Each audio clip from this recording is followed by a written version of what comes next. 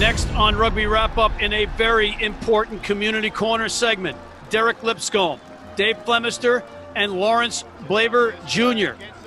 on the trials and tribulations of being a black man playing rugby and living in America. Rugby Wrap-Up brought to you in part by The Pig and Whistle, the world's best rugby pub. The Murphy Kennedy Group, founded with the idea that construction can be done better. And Lean and Limber, stretching your way to a healthier lifestyle.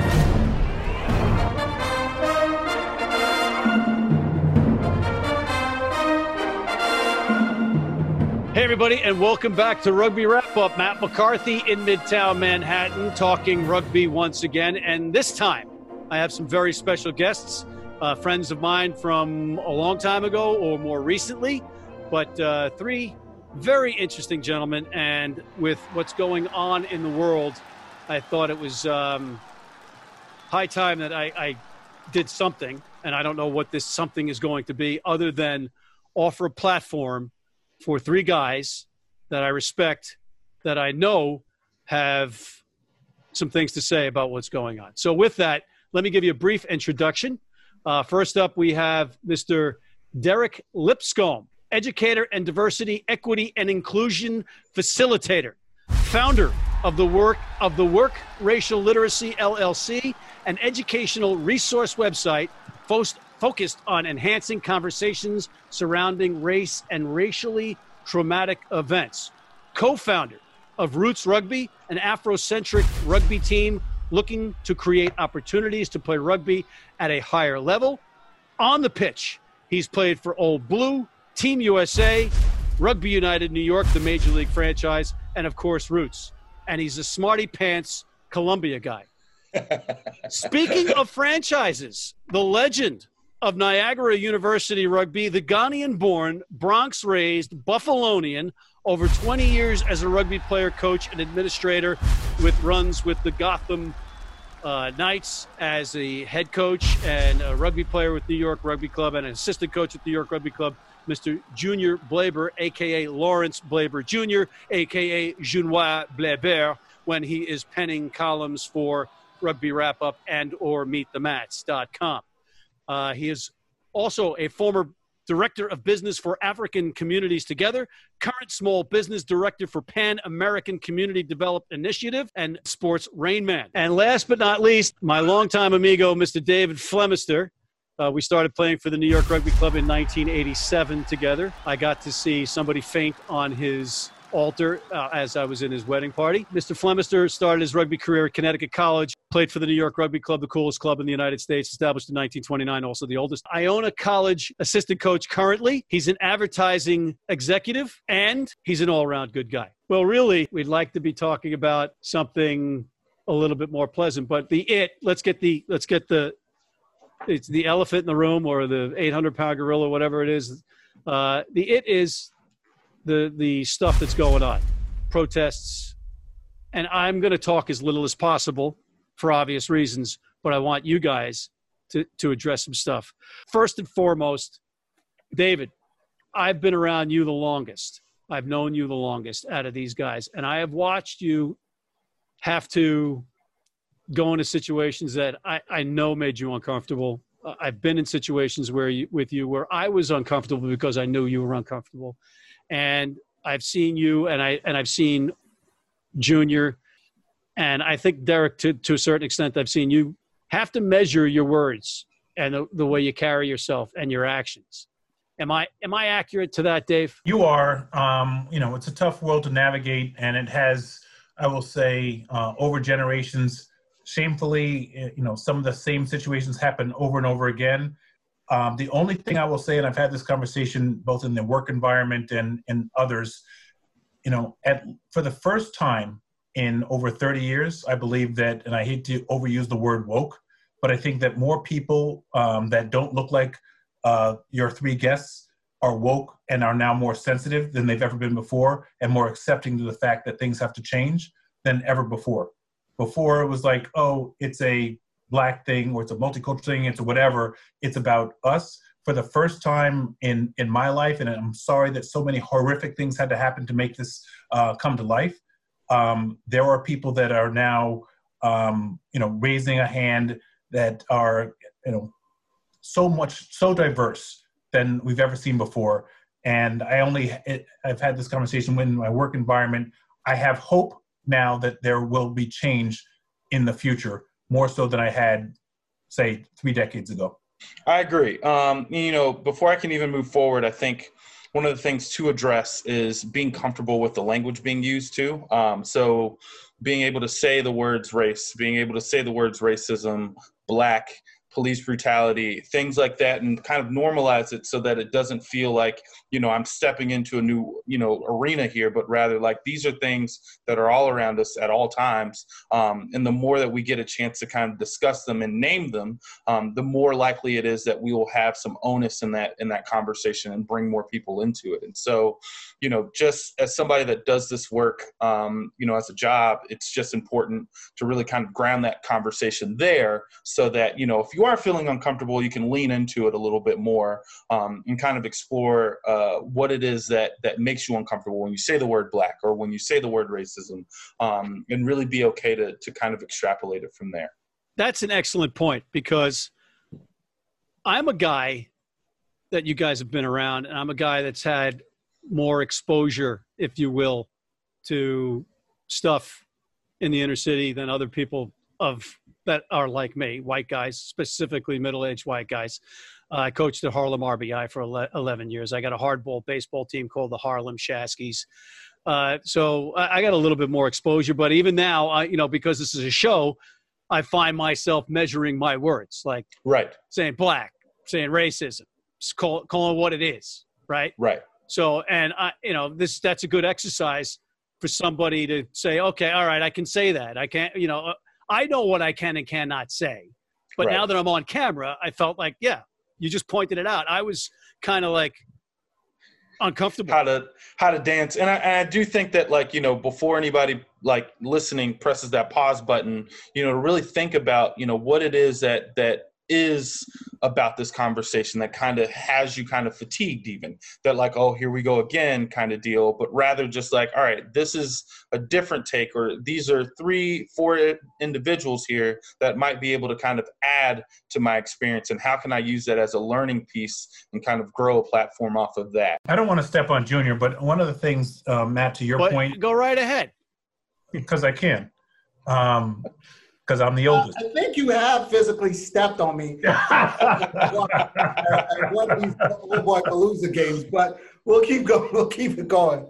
So Junior, I'll maybe I'll set you up, maybe I won't. I don't know. But I wanted to build on Derek's point, which everyone has to acknowledge, as we in our on the field lives and our work lives and our personal lives. It's like we all have prejudices. It's okay, but how you act upon them is where it can make a difference. Because if you negatively act upon them and use them to hold people down or judge people, that's where we have an issue. I hope that we all are open to realize that our prejudices can be accept people for their differences that they are. And not judge or act upon them and keep them down. And I think that's the key thing. And that's one of the things that, Matt, to your point earlier, had to deal with in rugby. The word rugby and black early in my career were almost an oxymoron. And judging the fact that we have multiple generations here, I feel like it's become less so. And I bet you, if we look at each of our the generations represented, the number of people on the team, in the league has increased. A couple of things. Well, I remember one time I was with New York Rugby, and there was four of us on the same team. Well, and that felt great because for my whole career I'd been usually the only black guy. So there is that. But as a whole and as a society, it's okay to not know, and it's okay to almost have prejudices. The problem a lot of people have is willing to grow beyond that, willing to be uncomfortable. This race relations in America is going to take what I like to say a lot of awkward moments, hard questions, and uncomfortable answers. And once people get their head around that, then they will go further. Now, when we talk about race relations, one of the things I like to point out to people, for instance, I was arguing in a rugby chat room with somebody, is the amount of thought I have to put into a simple exercise like walking my dog at night, I don't think anybody else does.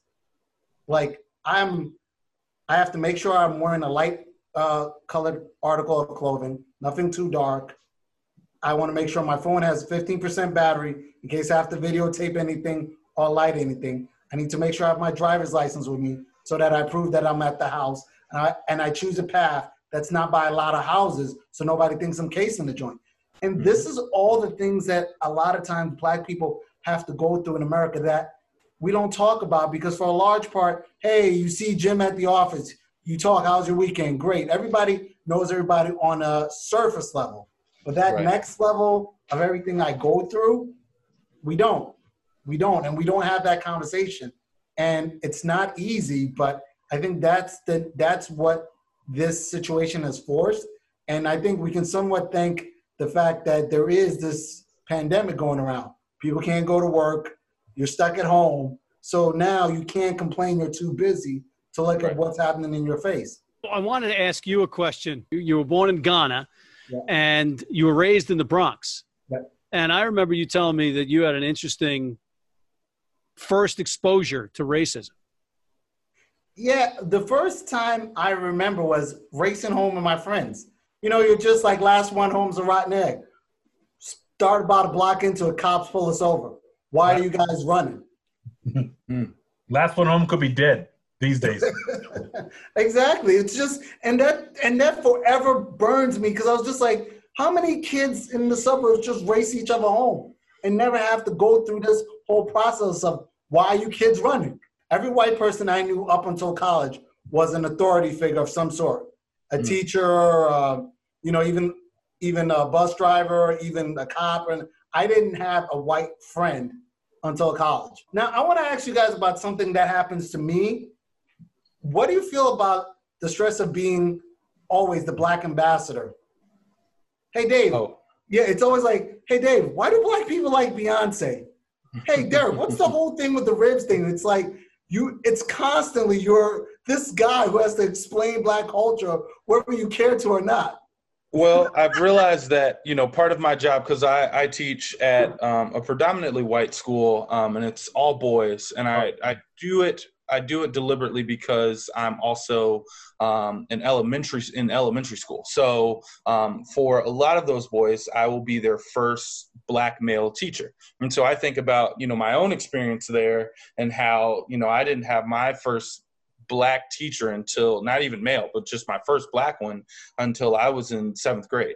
And so how many different questions kind of show up prior to that. And then, you know, these boys are just inquisitive, and even some of my colleagues, and, you know, you just recognize that, like, there's a certain piece of you that you always kind of keep professional, even when you're like at home. Like if somebody were to call you up, it's slipping right back into that space. And you realize that it's a bit of code switching to some degree. But, you know, to the larger part, it's really just more about being able to represent not just you, but like your people quite well. Because you realize that, like, for a lot of these people, a lot of the kids included, you might be the only Black person that they talk to this week or this month. And that's because you teach in one of those fancy pants schools. Exactly. And so as a result, like, you know, Lawrence, I've put it on myself to become that ambassador. And sometimes it is tiring and fatiguing, but the biggest part is that, like, you know, to make sure that when they leave this place and they do interact with people of color, whoever they may be, they already have schema about, you know, how to kind of navigate that space, or at least it's normalized to where it's not, you know, tokenism at that point. Oh, yeah. I went to a fancy pants school and went on to college where I was one of 4 Black males to graduate. And, you know, sadly, you know, a school that, you know, small school, 1,600 people, but understanding you have to be that ambassador. So it does add a little bit more pressure to make sure that you don't perpetuate any stereotypes. Right. because, you know, even if you just want to be yourself, you're always guarded. I can't imagine that pressure at all. I mean, it's not pressure because it's something you've had to deal with your entire life. It's a little bit odd. I grew up in New York City, very, very diverse, city, but it's something that makes you, have to think extra that other people don't have to deal with.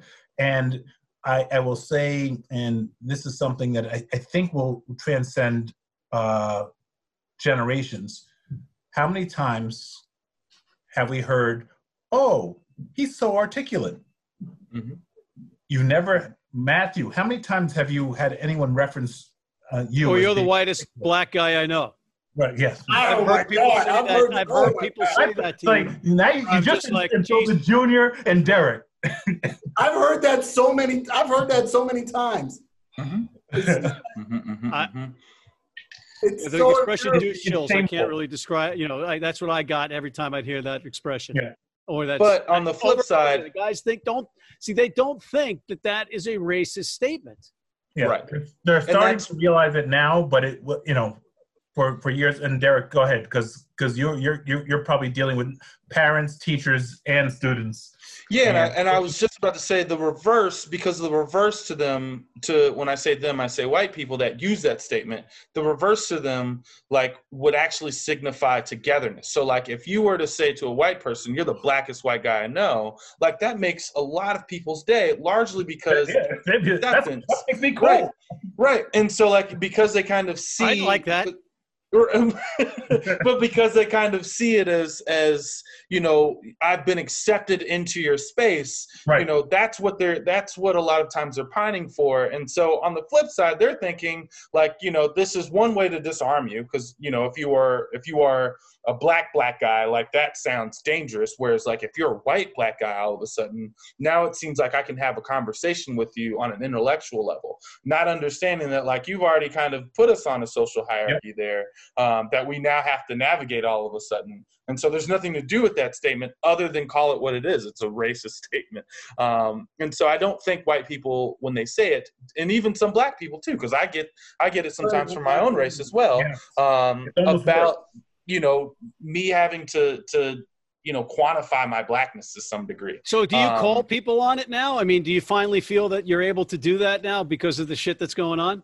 Well, I've always been able to do it, largely because I have the vocabulary to do it. And so being able to call it out, and not in a way that, is going to increase tension, but rather just come into a space of education, or let's pause and actually think about why what you just said might upset the next person you say that to. Well, wait a minute. So just playing devil's advocate here, you're at a parent-teacher meeting, mm-hmm. and that comes up. You address it on the spot? Yes, I would just say I would just, as I said, let's pause for just a second. Coming to you not as a teacher but as a black person, what you just told me is actually very racist. And usually you'll get a lot of sorries. It's super awkward, as Lawrence pointed out. But those awkward conversations are actually super helpful, just because I know the next time that they are going to be pushed to that space, they will immediately think oh shoot, I shouldn't say that. And that in itself is a learning experience. All right, guys, this is flying by, but we do have to take a quick commercial break. So just stay with me, because we're on a roll now. We're starting to loosen up a little bit. We got to take a break. Hold on. If you're in New York City and want to watch some great rugby, have some great food, and some great times, go to the world's best rugby pub, the Pig and Whistle on West 36th Street.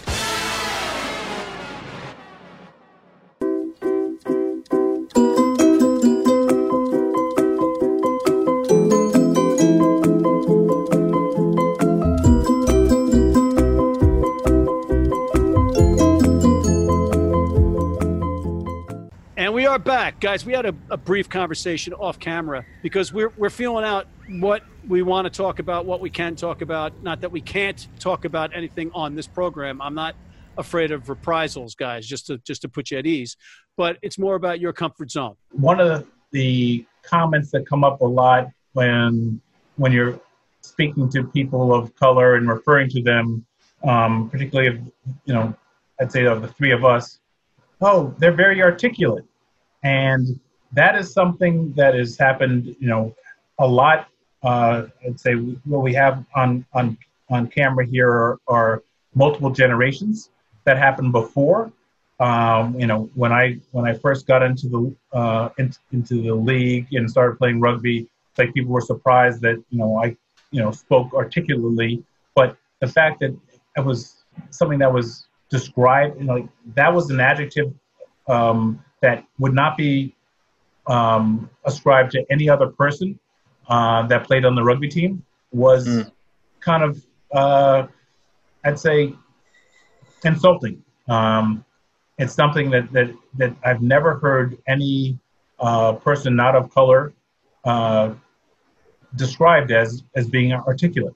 I think it's largely because it comes with a certain weight, that adjectives, because I can imagine there's some viewers and listeners at home that are thinking like, but that's such a positive adjective to be described by, not understanding that historically, like, that adjective itself, particularly, articulation itself, carries a lot of weight. Even coming back from slavery, just, the surprise from white people when they actually hear a black person discuss something that they deem as intellectually weighted or intellectually, they're not supposed to be educated.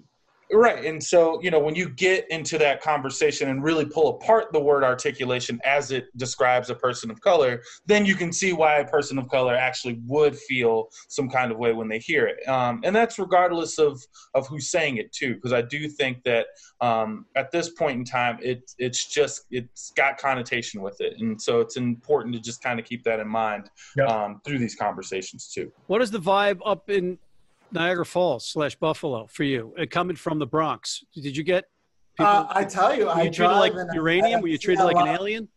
No, I mean, there is a black population in Buffalo and in Niagara Falls, but I mean, I drive and I sell real estate now, and so you drive in certain parts and you see a lot of Trump 2020 stickers and everything else, and that's one thing that it's weird, but just like saying MAGA symbolizes you're okay with so many levels of things wrong with this country. So there is that. But I think one of the things Dave touched on in the break that I kind of want to get back to is when other black people question your blackness because of how you talk or how you sound. And I think that is part of the overall culture that's been forced upon. And I have a weird view because I've lived in being Ghanaian and also raised in the U.S. I have two different views on media and stuff like that. But there is this weird thing that has become ingrained in Americans as to what a black person is supposed to act like and sound like. And it is believed by both blacks and whites how you're supposed to be. So you end up being not fitting into both. And black people are surprised. Black people feel offended. And it's just, and it's a hard thing to explain to anybody to feel not at home with either side. It's saddened because I look at it to build on that, Junior, is like, that means the esteem of folk is, our expectations of ourselves, and I'm not talking about the three of us or even the four of us, I'll include you, Matthew, but our esteem is so demeaned that we believe that what people's perception of us are should be less than. We should not be able to be articulate, speak well, be educated. And that's, when it comes from people that look like you, it's actually more painful than when it comes from people that you expect it to come from. It's interesting that you guys bring that up. I'm from urban white trash, New Jersey, Hudson County. I was born in Jersey City and raised in Hudson County. And when I went to college, the University of Buffalo, that Mecca, where Junior is now residing, I talked like this. I talked like a moron. And the guys in my dorm taped me. And I'm like, okay, I'm here in college. I'm going to learn how to speak. Right? So I go home and I'm just focusing on pronouncing words. Right? Basically, instead of car, What are you doing? I grew up by the GWB. And my mother would always smack me in the back of the head trying to get me to speak well or better. But when I got home, some of my guys that I grew up with were like, oh, college boy. Oh, college boy. I'm like, what, are you stupid? You know. Right. But, you know, for me, that was different. It wasn't race. But when coaching Harlem RBI, I had certain rules with the kids. I had them from when they were 12, and I coached 11 years. And then I took a year off and then went back. But my rules were, A, you use proper English. B, you don't tell on your teammates. And C, you know the count any given time I ask you, wherever you are, whether you're on the bench or not. And they were like, what's with you have to speak properly? I said, I don't care if you hit 360 in baseball, but I want you to be able to turn it on and turn it off when you go out into the world and try to get a job. And there is absolutely nothing wrong with that. And some of the kids were getting blowback from their friends on the bench when they would speak right or correctly. They retain that lesson, though, when I talk to them as adults. I would push back there in the terms of like making sure that when they show up, they're always their authentic self, right? And so, and I, as somebody that's gone to Columbia and has to mold himself in order to like make sure that I can be seen by the Ivy institution as somebody that is competent, like, you know, you've got to kind of code switch to a great degree, which does put a great deal of stress on the person itself. And so, you know, I do think that, like, while I agree with you there, I do want to make sure that like we're in a space to where like however you show up, I get it, and like essentially we will be largely getting on the same page here, but I don't want you to feel like you've got to do a complete 180 in order for you to actually be here in this space. Now, does that mean that like you are going to be any kind of way when you're in here? Absolutely not. There's a certain level of professionalism you need to bring into the space, but we are going to foster that rather than be push it onto you so that you're not essentially having to turn it on and turn it off, but rather like you can gradually make the shift, and then eventually there won't be any reminders. You will just automatically be in the space, know that you're professional, and then can immediately kind of approach it in that manner, so that there doesn't have to be the whole like stress-free like traumatic type of transformation that has to happen, but rather it's going to be more organic. All right, so you just were the ultimate diplomat in not telling me that I was just flat out wrong, which you don't have to do. Specifically, that's the whole point of this. That's one point I wanted to say to that. And the other point was we actually made it fun, where guys were actually – teammates were telling on each other that he just said ain't. And I said, all right, well, we had an expression, hit the fence. There was a fence about 100 yards away. They had to hit the fence, and they would try to get each other to hit the fence. So the kid would tell on his teammate for saying ain't. And I said, you just told on your teammate. I said, there's no telling on your teammates. Go hit the fence. And they were like, but they made a game of it. So it wasn't like, you know, because kids are still kids. Fun. Right. I didn't try to force them to be something they weren't. I tried to give them another tool.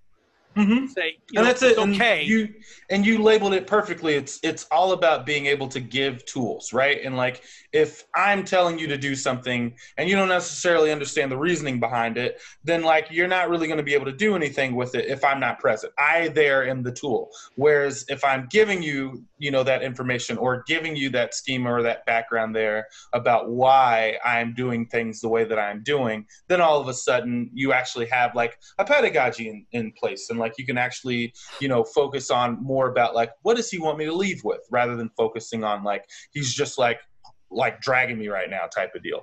But yeah, I completely agree. Junior, I know that you're flipping out over there. You want to talk. It's killing you. I don't think, Matt, you didn't necessarily did anything wrong, but you're in a different situation. Like I've done volunteer. Sometimes you're the only person who's actually watching their language.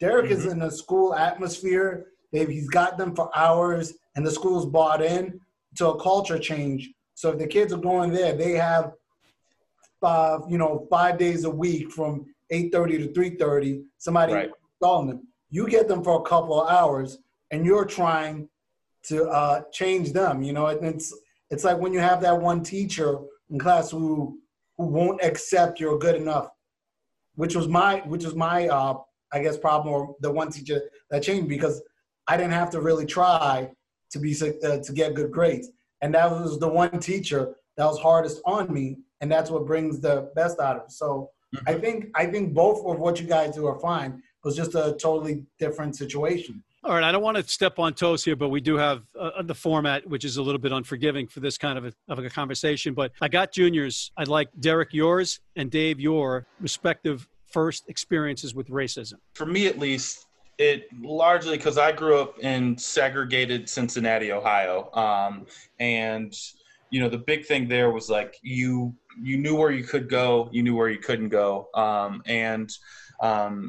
the only real crossover you had there was just through the teams you played largely. And so, North College Hill is predominantly black, and we could be playing any sport, what have you, but we would also cross over with some of the private schools there too. And so it can be microaggressions here and there about, at least I know my dad, or like, your skin looks like poop, whatever you want to call it. But in terms of like definitive, like this is clear cut, I was stopped and frisked multiple times throughout my time here in New York City. And one of the most jarring times for me, at least, was when I was leaving the school. Like I was working at Collegiate at the time.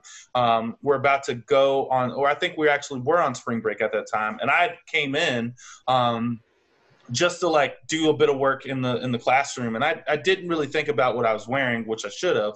But I had on a hoodie and some Adidas track pants. And so, I walked in, just did like all my work. It's probably spent, a couple hours there. And then, I'm leaving. And so, the police sitting across the street, like didn't even have to make a motion. All they had to do was just like motion me over, essentially. Like they just like, come on over. Like, I have my backpack. Like it's a given. Yeah, and so you already know if you run, then who knows what's going to happen next. But we've got an answer for you right now. So you're already in a space where like you can't necessarily advocate for yourself. You just got to comply. And so you get a series of questions, and like the only thing you can do is just kind of stand there. And so I asked the question like why am I even here? And so like we'll get to you in a second. But they rifled through my bag. This is as you're coming out of Columbia. No, I was at Collegiate. So I was already a teacher. I've got a job. I'm a grown man at this point. Collegiate High School in New York City? Yeah. Yep. And so this is back when they were on the Upper West Side, not, their new location. But, that was something for me, at least, where eventually they said like, oh, well, there's a guy that robbed a store and you fit the description. I was like, what was the description? I'm just curious. And like, you can clearly tell that like, they were like, we're not having this conversation with you. Like, obviously here's your stuff, get away from us. But like, you as a person there do want to kind of ask a little bit more. You want to be able to get an answer, but you realize like, that was your luck right there. The fact that you were walking away from this situation, do not press any further. And so for me, at least, like, other people are like, oh, you should have got their badge numbers. You should have did all these other things. But like, you recognize that like, there's nothing that's going to be held accountable in that space. David? My first A-side game, I worked my way up, and, not only do we have a very few as New York Rugby Club African-American players, but we had very few in the league Jewish players. And I'm not going to name names, but a Jewish player came up to me and it's like, this weekend, we're playing the AC, you're on the east side, and this is the history of this team. They persecute Jews, blacks, so make sure you bring out your best game. And I will say that my experience getting on the field, going into that with that kind of history, it was confirmed when I got onto the field that. Was it the New York Irish that we were playing against? No, it's New York Athletic Club. Oh, okay. No, so it's an elitist club, and at the time with a lot of elitist members. You said the first, it's not the only, because right. Because I've been on the field with you. Yeah, I could go everything within our league, and then the jersey I'm wearing now was worn by the captain of the Goshawks, which was a South African select side team. He insulted me to begin the game, and at the end of the game, he actually gave me his jersey, which that's the only reason why I keep it. It's like, obviously, you remember the year? I want to say it's probably 1990. 4-ish. So it's around- pre-Invictus. Yes, before that. The only reason why I take pride in it is because I know that there is one situation where I was able to change someone's Perspective. Yeah, and that's sometimes, we can only do it one at a time, but that was one time that I know that going in, he had one perspective, and leaving, he had another. And I would hope that his perspective changed not only on the field, but his experiences beyond. Okay. The follow-up question, what was your most recent experience with racism? With the president that we have in office, and there are some people that are on the, a team and a club and a family that I truly respect and appreciate, that there are some members that have different views that have expressed them, and I'll say what you're not saying is that they don't even know that they're racist when they're saying certain things. I've witnessed that. They don't know what they don't know, and that's unfortunate. Right. And I have a few friends or a few people that I call friends in my rugby life, in my personal life, that it's not unusual. But if I can build on that, as a coach of Iona Rugby Club, Bruce McLean has done a great job of doing one thing, many things, but one of the things he's done really, really well is he ends every practice making sure there's unity. And as part of that unifying element, he has one of the African-American or any of the people of color end the practice, that, they're the ones that no one can leave until they do a Iona rugby cheer, and that's led by that person.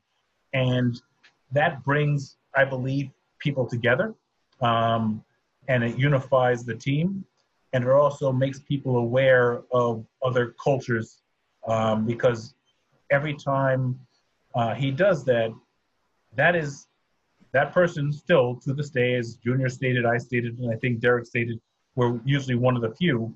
It brings the masses around the minority and brings us together. So I think that is something that is really special. And, whether it be in the work environment or the game environment, whatever it is, when that opportunity comes, it is nice if we can recognize that there are minorities, whether it be, LGBTQ, African American, other people of color, having that sensitivity and unity, I think is will help us all be better going forward. We are running out of time, so I want to get to a couple of more questions. Derek? This entire summer has been a real stress test for a lot of the rugby teams and a lot of the programs that we've kind of been seeing. And, I'm sure Matt, as well as the rest of you guys, have just kind of seen, the war zone that is our social media feeds, and how are we going to come back, once rugby's up and running, to have a space where that guy that was just talking out of the side of his mouth is now going to be sharing the field, with the person he was talking to. My job is largely to kind of mitigate some of that stuff, to be able to kind of talk about it a little bit more. But I do think that a lot of clubs are going to be on the ropes here, thinking about, when the inevitable, next unarmed black person getting killed happens, and rugby's happening at the same time, how will the club address it? It's not going to be just, let's wait for our resident black guy to say something, but rather, is there going to be top-down energy that's going to be showing up there? Because a resident white guy to say something before we have to say something? Right. And so, and bringing credence to it, all of a sudden it has weight because this other white guy spoke up first, rather than, can we actually generate, just given what we've seen over the summer and what we've been all experiencing on these social media feeds, that our rugby teams, as much as we preach unity, culture, what have you, are going through the stress test right now. And, some have actually spoken to people off off of social media, but others have kind of let some of that stuff sit, let a lot of like racist statements sit. And so if we're expecting, to kind of mend that culture when we come back onto the field, that's going to be very difficult to do unless there's going to be an honest conversation there. So, I would imagine, for me at least, like this entire summer, even going into November, because it's an election year, is just going to be an overall like prejudiced, racist experience. And we have to normalize it, only because I think through that we can really start to piece apart, what is it about it that's kind of giving off that feel, or what do we need as a rugby team in order to kind of move past this together, which I'm more than certain coaches, board members, and things like that are talking about. But it's gonna really come down to kind of just being held accountable and being able to say, like, we didn't do this well enough in the past, but this is us. Got to do a better job. Right. I mean, we've been saying that as a white community over and over again with lip service. And I think that maybe finally we have, specifically with some of these boycotts in professional sports that some don't deem as deserved or wise. I disagree. That opens eyeball. Junior, quick question for you. Your latest experience with racism on a personal level. I was on the phone with a foreign person, and they were talking about the neighborhood they wanted for the house, and they wanted to make sure it didn't have a lot of black people there. How do you navigate that, though, Lawrence? Well, I just remind them that, we have the 9 protected classes, and you can't really say that, and then you just You telling me black? No. That he can wait for that when he sees me. And I'm going to keep the same level of professionalism. I'm not going to get into a speech or anything like that. But, he's going to we're going to get him this house that he wants and move on from that. 2 questions. Role models on and off the pitch, and is rugby less racist than real life? I've kind of found a lot of energy and kind of, with Roots a lot of time, just kind of, glomming onto. And explain Roots for people at home. Oh, sure. So Roots is largely, it's Afrocentric. So you can play if you are not of color. You can play as a white person. You can play as, whoever that you come forward as. But can a shitty sevens or player play? Yeah, by all like means. A shitty white while we are player specifically. Of course. You cannot play. Yes. And, the point there is that, the thing that we are really attracted about is, where's your energy when it comes to these types of conversations, when it's coming to race, when it's coming to police brutality, are you going to be vocal? We do want to encourage more people to be able to speak up about this, just because I do think that activism in sports does go hand in hand quite well. And I think for that reason, it's really easy to kind of look up, if you will, or look across the field to my own like teammates, when I'm wearing, the Roots jersey a lot of times, because I know what they've been through, right? And I know that a lot of their experiences, have to do with, what I've experienced too as a rugby player. And so, I think it's important to kind of hone in on that and realize that, like, these are the people that inspire me and that I can rally around as well. So it's more of a collective peer thing for you. Yes. And I gain a lot of energy watching other people, kind of endure that with me. In terms of whether or not racist or, rugby is more racist than real life, the jury's still out on that. I think, time will tell what, the next 2 months, 3 months brings us. As it stands right now, I'm still optimistic. I have hope that, we can lead the charge in terms of getting more guys to kind of share their experiences just like we're doing here, but, more so to have those conversations about, bringing equity into the conversation, about bringing equality into it as well. So, one, I think rugby is a neutralizer, and I think that, we're all on the field together and we're kind of in battle.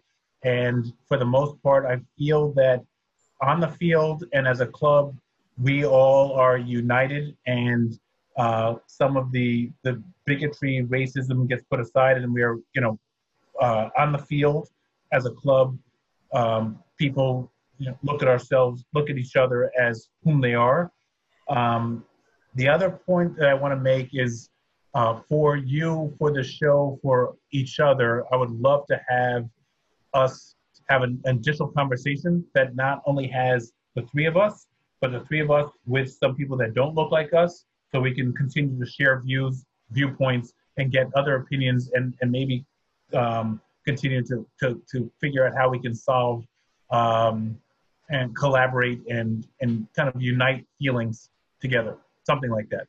That's a little payola. That's at least a pint. Easy enough. All right, that's going to cost a pint. Maybe we'll get Lewis to pay for it. Junior. I think rugby is less racist overall.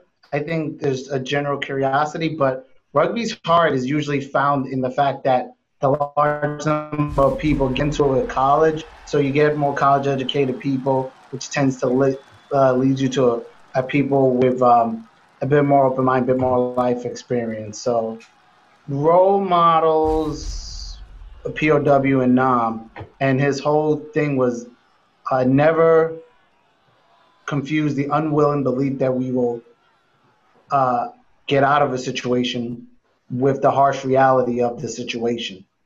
Yes, you will eventually overcome, but you have to recognize how hard it will be. And so that's how I view. Is that kind of a message of hope? Yeah, I think we've come a long way. We've got a longer way. We've got more of a way to go. But I mean, I believe we've made incredible progress, and just having this discussion and learning to be a little bit uncomfortable and settling into that uncomfortableness is progress. Hopefully this will help stir a conversation or help people understand things. If nothing else, Derek, you're early on when you were explaining how people don't know how to ask or say or how to, just get over it. Yeah. I've got an entire website that is dedicated to getting the conversation started. What's the website? It's called thework.education, and it's largely just for people that are thinking to themselves, how do I get involved? How do I get started? And, and it's a great tool just to kind of get the ball rolling for those that are feeling kind of stuck. I just wish I could wave a wand and make your lives easier, fellas, and I can't. But it's at least I got this forum. At least we can get some of it out, and I think it was positive. All I will say is the key for progress is just how did I phrase it earlier? Awkward questions, hard answers, uncomfortable situations. Once we get ourselves around that and accept that, this was uncomfortable a bit. It was a bit awkward, Matt, but you learned a bit from it, and we're all better for it. And that's the only way we're gonna get better. I grew up in the world of advertising, and they say it again, and say it again. So work.education.org. And Matthew, please promote this segment as much as possible. And I will say thank you on behalf of the three of us for doing what you did and putting this together, because it's, for me, from the heart, awesome experience. And I know that, you did this from your heart. So we appreciate you. Very much so. Thank you. Well, again, it's a feeling Thank you very much, Matt. that spurs it, but I appreciate your kind words, fellas. And on that note, on behalf of Mr. Derek Lipscomb, Mr. David Flemister, and Mr. Lawrence Blaber Jr., a.k.a. Junior and Junior, I'm Matt McCarthy for Rugby Wrap-Up in Midtown Manhattan. Stay safe, everybody.